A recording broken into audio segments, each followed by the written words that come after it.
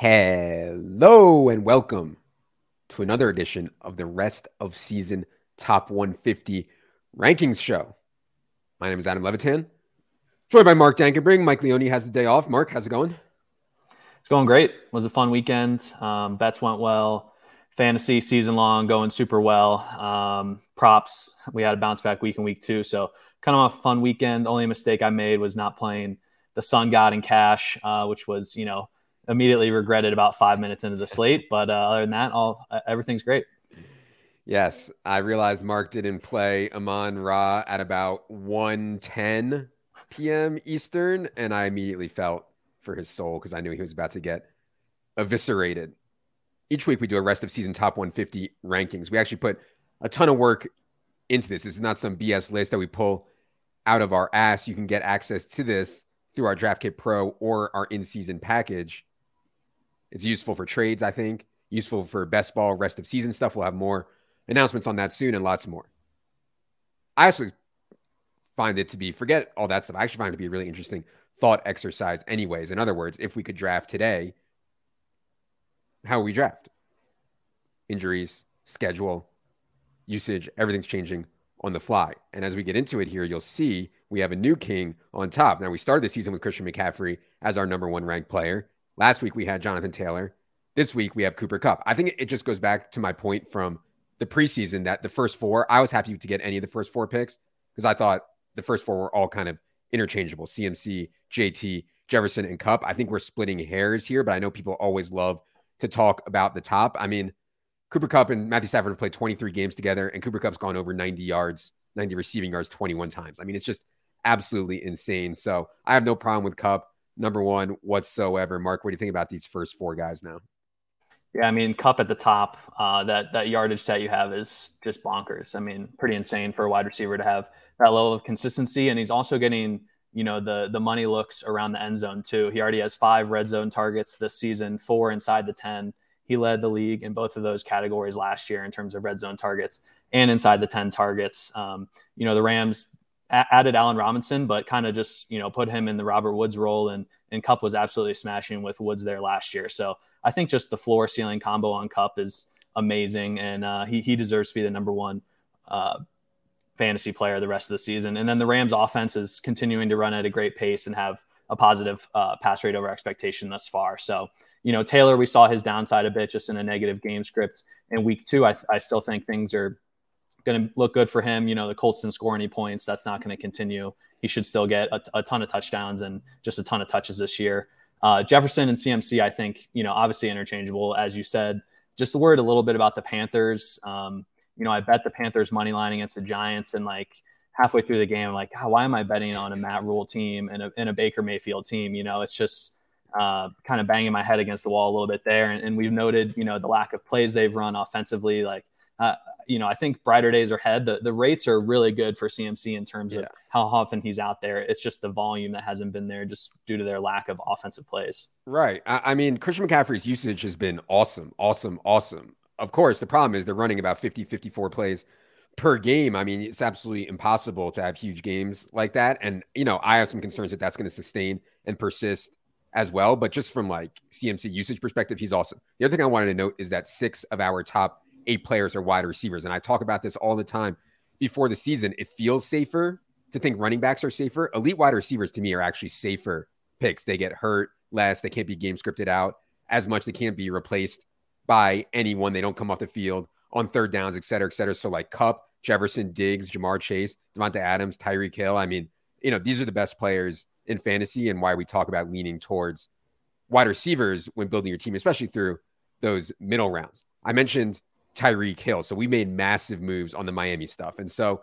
I think you don't want to overreact, but you also don't want to underreact to what Miami is doing. They are in the top 5 in pass rate over expectation, and they're only throwing to 2 guys. Tua is throwing to Tyreek and Jalen Waddle 60% of the time, and they're being really throw happy. And so when you get that combination, it's kind of hard not to rank these guys really high. We've been very aggressive moving them up, but I kind of think that it's warranted. We were higher than market on Jalen Waddle by a lot. I think we were pretty much in line with market on Tyreek before the season. We now have Tyreek up to 8th overall and Jalen Waddle up to 18th overall. So I want to react. I don't want to overreact. What do you think about how we're thinking about Miami stuff?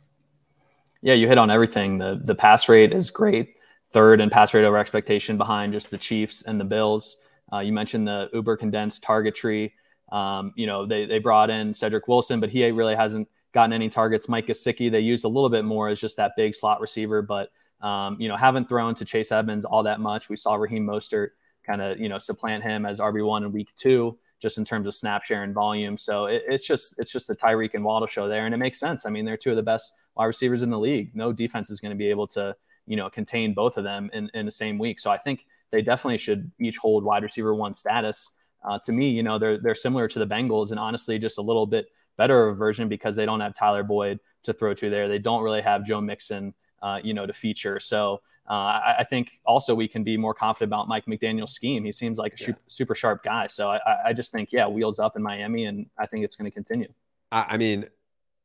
It's not Zach Taylor can't be a fake sharp because nobody ever thought he was sharp, right? But like clearly, Mike McDaniel is the king, our king, the king's sharp. I mean, I absolutely love Mike McDaniel and what he's doing. Speaking of not overreacting, so we have gotten aggressive on Amon-Ra St. Brown. Now, no, we were already like 2 rounds around ahead of ADP on Amon-Ra before this season. Now we have him up to 17th overall. So, I mean, you guys know me. I absolutely love Amon-Ra. I think he fits so well.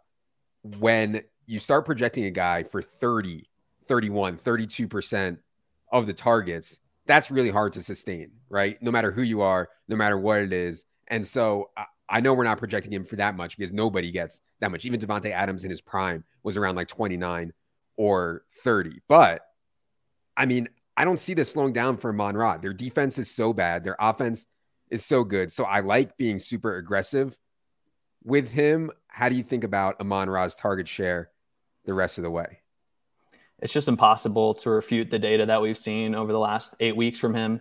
He has a 29% target share or higher in the last 6 games of last year. It's been, 30% or higher in the first 2 games this season. So as you mentioned, that's a Devontae Adams, Cooper Kupp like target share each week.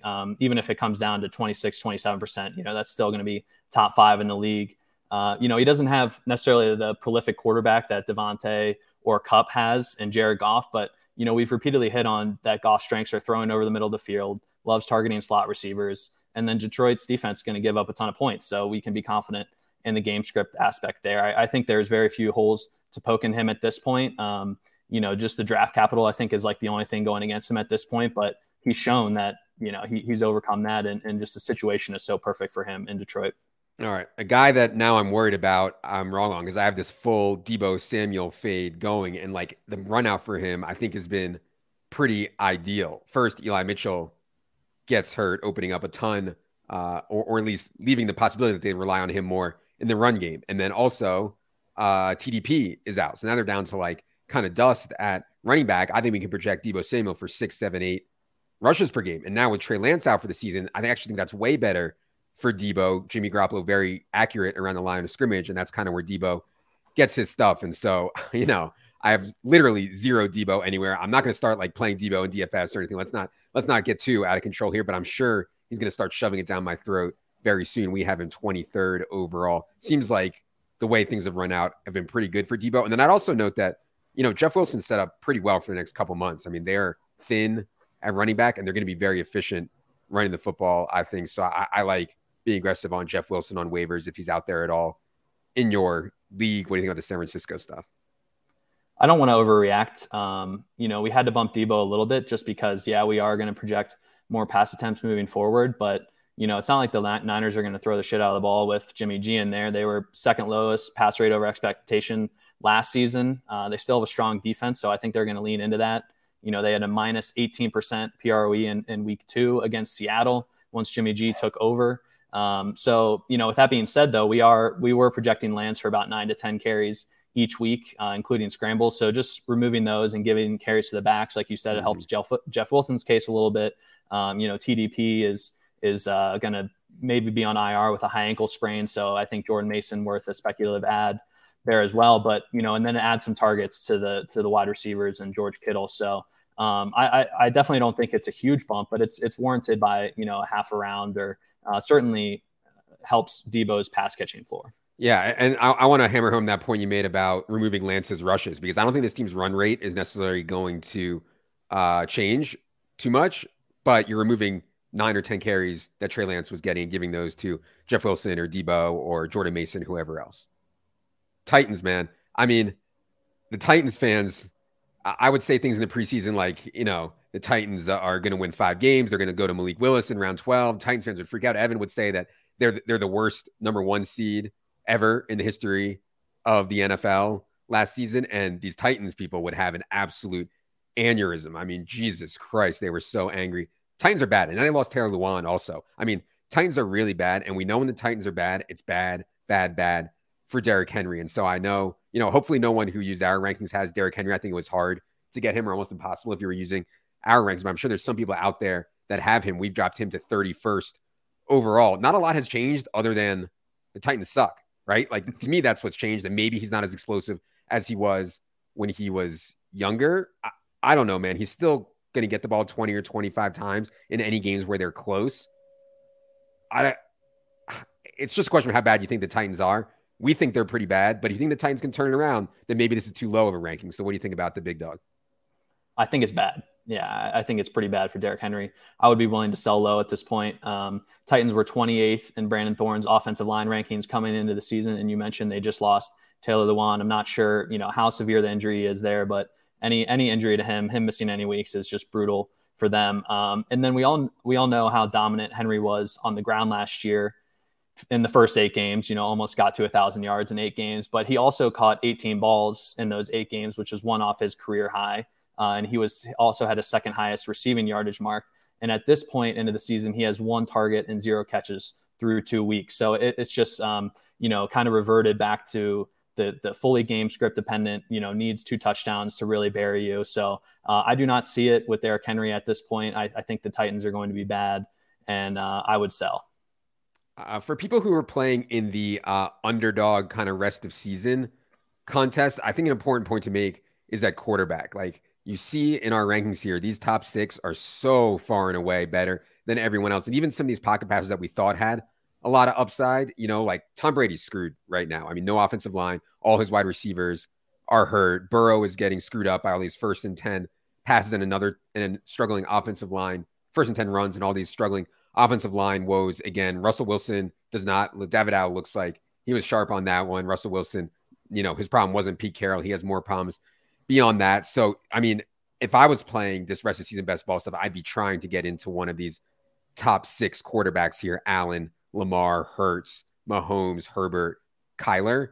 And I think that makes a pretty big difference when you're playing a 12-team league to get one of those top 6. And so, yeah, I mean, it pains me to say it, but I think late round quarterback, this might be the final nail in the coffin of late round quarterback. Although right now, Carson Wentz is Wentz is steaming up a bit. I mean, I'm thankful to Leone, and I think at ETR we did a good job harping on the importance of getting elite QBs or one of these top 6 this year, or at least someone that has a chance to get up there. And we were higher on Tua and Trevor Lawrence, which seems decent at this point. But anyway, yeah, I mean, if you don't have one of those top 6 guys, I think you're kind of scrambling right now. I don't know if you're going to be able to trade for one at this point. I think the asking price is going to be really high. So if you feel like you can get a fair deal, you're loaded up at wide receiver and, need an elite quarterback, I think trading for one is good, because those top 6, I feel a little less confident about Kyler, but he's going to have Hopkins coming back. And we just saw his, ability to create stuff on the ground this past week. So,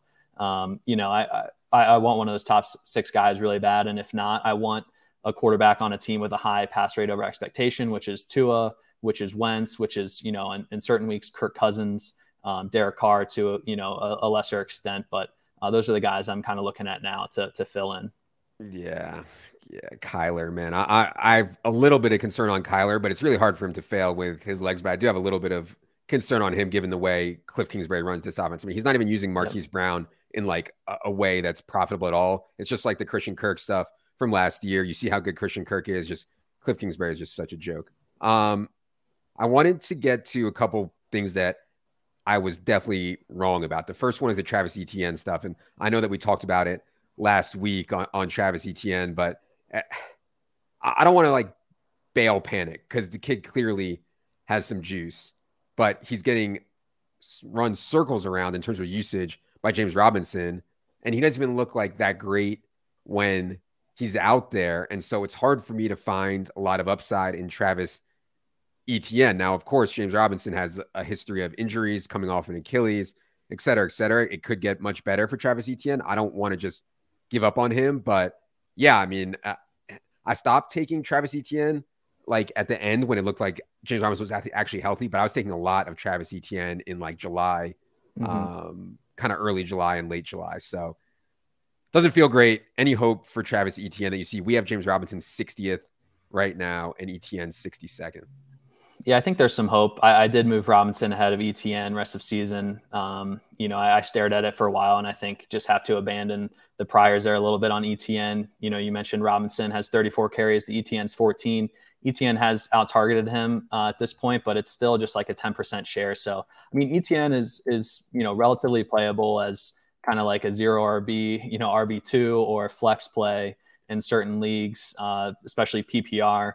The Jags dominated that week 2 game. Like, we haven't really seen a pure negative game script where maybe they trot out Etienne and he catches 4, 5, 6 balls in a week. So I think that's still possible. And then, as you mentioned, if Robinson goes down, like, I think Etienne's a clear RB1. So certainly he's not worth the 3rd round or 4th round pick you probably used on him, but I think there's still upside there. And, it's not like he's totally dusted where he can still provide some usable weeks. So I'm not fully panicked, but yeah, I mean, just the draft capital at this point looks like we overspended. Speaking of overspending, I mean, as we move to the Falcons here, the good news is that we were way higher than market on Drake London. And that is actually a point I want to hammer home in a second here about rookie wide receivers. The problem is when it got to me in round 3 and it was like, I was taking a middle round 3, Kyle Pitts, like every time.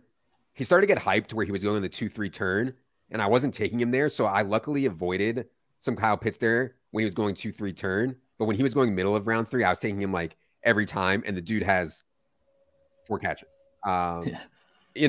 It's really, really, really painful. I think the narrative is that Marcus Mariota locks on to one guy, can't read the defense fully, locks onto one guy, throws it at him, and Kyle Pitts isn't doing a good job of getting open. He's often covered by corners. He's not getting him matched up against linebackers and safeties, and Kyle Pitts is having a hard time getting open. And the guy that Mariota is currently locked onto is Drake London. And that's one way to explain all this. The coach is out here saying, "Oh, Kyle's doing a great job of drawing coverage so we can get, Cardero Hodge open." It's like, come on, bro. Like, we're not getting, we don't need to get Cardero Hodge open. Okay. Like, let's try to get Kyle Pitts open. So I think there's some pendulum here, but obviously there's some concern. We have not moved our rest of season top 150 ranking on Kyle Pitts much. What do you think about what's going on with him and the Falcons? I don't think a whole lot has changed other than obviously he hasn't gotten the looks. The Falcons, we were worried about them being very pass happy this year. It was expected to be a low volume offense, right? With Mariota there as quarterback, he's going to steal some rushing. They're, one of the lower pass rate over expectation teams thus far. And we just thought things would be super condensed for Pitts and London. And, they could maybe get 50 to 55% of the targets. That was the hope. As of this point, as you mentioned, Olamide Zaccheaus and Cardero Hodge and stuff are out targeting Kyle Pitts, or have more receptions than Pitts, which is a huge problem. I'm not panicked, too much. Like, I thought he started to get steamed up way too high. I really don't have much of him because I did a lot of my drafts after my wedding, which was mid-August. So, end of August, like, Pitts was going in the 2nd round, and on FFPC leagues, he was going at the end of the 1st or like before Mark Andrews. And I always thought that was insane, him going ahead of Mark Andrews. So, I'm not fully panicked. Like, again, I think his volume's going to increase. It has to. He's the 4th overall pick from them. He's an elite talent. Like, I think they're going to get him the ball. Obviously, it hasn't gone well, but I'm either going to buy low or just hold him at this point. Yeah. I'm just concerned on targets per route run stuff. Like, it's just always a concern to me when guys don't draw targets. Like, to me, that's a skill, and it's one thing you can blame the coach, you can blame the quarterback. Like, I don't know, man. No excuses. Play like a champion. Go out there and earn some targets. Kyle Pitts. While we're on the subject of Drake London, I did want to mention these rookie wide receivers because I thought we did a good job, but there was definitely some waffling moments. And so, the Commanders take Jahan Dotson 16th overall. He's going in like the 15th round in season long. I mean, what is that? Drake London was going in like the 10th round. We had him as like a 7th or 8th round pick. The guy was 10th overall. Chris Olave, everybody knows about the air yard stats by now. I think that's a little bit inflated just by like Jameis chucking the ball down the field in desperation when they're getting their ass kicked. Like, so there's a little bit of inflation there on all the air yard stuff, but still Chris Olave is going to be fine. And then the one that Silva and Leone were arguing about forever was the Treylon Burks stuff. Treylon Burks looks awesome, and they have no one else. And like that was always the thesis of the Treylon Burks play. They have no one else to throw the football to. They use the first round pick on Treylon Burks. They're going to throw it to him. The one that I hate myself for getting too long is Garrett Wilson, because Garrett Wilson has really, really good draft capital, was a really, really good prospect. And like in those spots, instead of worrying about how it's going to happen, just like close my eyes and let it happen when a guy's the number 12 overall pick or whatever he was. And so we saw incredible usage for Garrett Wilson in this past week. Looks like a real player. We now have him ranked one spot ahead of Elijah Moore. Garrett Wilson 74th, Elijah Moore 75th. So, as we kind of look back at the draft season, these wide receivers who have draft capital that nobody's excited about, I mean, you get all of them late, almost all of them late. I think that's a huge leak for people underrating rookie wide receivers in today's NFL. So I'm excited for Garrett Wilson, man. I don't have like any of him because I don't know. I just thought that there was a lot of mouths to feed there, and the preseason stuff on Garrett Wilson wasn't great. And so I just don't have it. So for sure. Kind of I have him more in best ball just because we were higher on the Jets and, have like a decent amount of Zach Wilson stacks and stuff. It's funny that Pickens was the one that got all the steam just because of the training camp hype and has come out and, pretty much laid an egg through 2 weeks. In terms of, I looked at yards per route run of all the rookie wide receivers, and Treylon Burks is leading at 3.4, which is, pretty elite, but he just hasn't been out there that much. Drake London is second, 2.76, also very elite. Kyle Phillips, funny enough, on the Titans, about 2.37, and then Wilson is fourth above. He's the fourth one above 2 at 2.17. And I'm not sure if it's a scheme related or just kind of like a small sample size thing with Wilson, but he somehow already has 7 targets inside the 10-yard line, which obviously leads the league by a couple. So if they continue to use him that way, he's going to be really valuable. Just getting some touchdown looks there, and you mentioned the first round talent. I think that's great. The Olave stuff is hilarious. That Saints Bucks game was on TV here in Denver, and like just looking at that game, I mean, it was the classic Jameis, like, fuck it, Olave's down there some way, like let me throw it. And so I think things are looking up for him as well. But Olave and Burks would be kind of the 2 rookie wide receivers I'm trying to buy low at this point. I think with Wilson's blow up game, you're probably not going to get a very good price on him. Yeah, for sure. And I mean, Treylon is going to be the man down the stretch. I'm concerned they're going to go to Malik Willis. As we all know, Ryan Tannehill the Titans can give up on Ryan Tannehill and cut him without losing much money in the offseason. They got to see what they have in Malik Willis at some point. I think Vrabel is probably going to be a hardo about it, and it's going to take a while. So that's still good for Treylon Burks. I mean, Malik Willis, I think as a thrower, has a long, long, long way to go. Certainly better for Burks if Ryan Tannehill is in there. A couple more quick ones. I thought Darnell Mooney was like not a great pick, but he was like in the mix there where he was going. I didn't think that they would drop back Justin Fields 28 times in 2 freaking games. I mean, this is humiliating. This is like 1960 style. I get the first game was in a monsoon and everything, but man, it's scary on all the Bears stuff now. Any hope for Darnell Mooney? I think there is some hope. I'm trying to tell myself a story about why they would only throw the ball like 11 times against the Packers or whatever. The conclusion I came to is maybe they're trying to protect Justin Fields from, elite defensive lines. The 49ers D-line number 1 in Thorne's rankings, and the Packers are number 4. The Bears, have the 31st ranked offensive line by Brandon Thorne. So maybe they're just trying to protect Fields kind of against himself and from, getting too many hits early on in the season. They play the Texans here in week 3, and they're the last ranked defensive line by Thorne. So I'm kind of giving it one more week. If we don't see much improvement here on the pass rate, then I certainly think it's time to panic. But Darnell Mooney, last year he had 25.8% of the Bears targets, which was the 8th highest among any wide receiver in the league. So like if they just throw the ball 25 to 30 times a game, he should get in between 8 to 10 targets. And I think that's manageable as a wide receiver 3 or 4. It's certainly, when you get like, he has 2 more points than us in fantasy football this season. So that's obviously horrible, but I'm really eager to see what the game plan is against the Texans this week. All right, last one I want to hit on is just a point about reacting and overreacting. Maybe we overreacted to the week 1 split between Darrell Henderson and Cam Akers.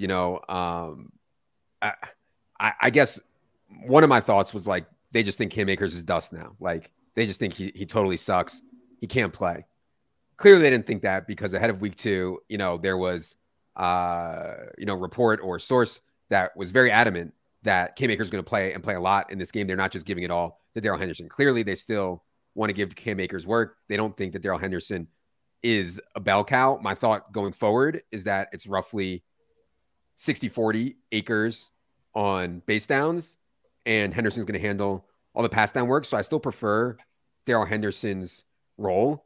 I think for both these guys, though, concern is the run game is like broken. I mean, nobody can gain yards running the football on this team. Offensive line certainly has some run blocking issues, but I mean, the run game's just been broken for a while. It seems like nobody can get anything going. So I'm not too excited about either of these guys at this point. We do have Darrell Henderson slightly ahead, 85th, Cam Akers 94th. I think that's about right. Any more thoughts on Rams running back stuff?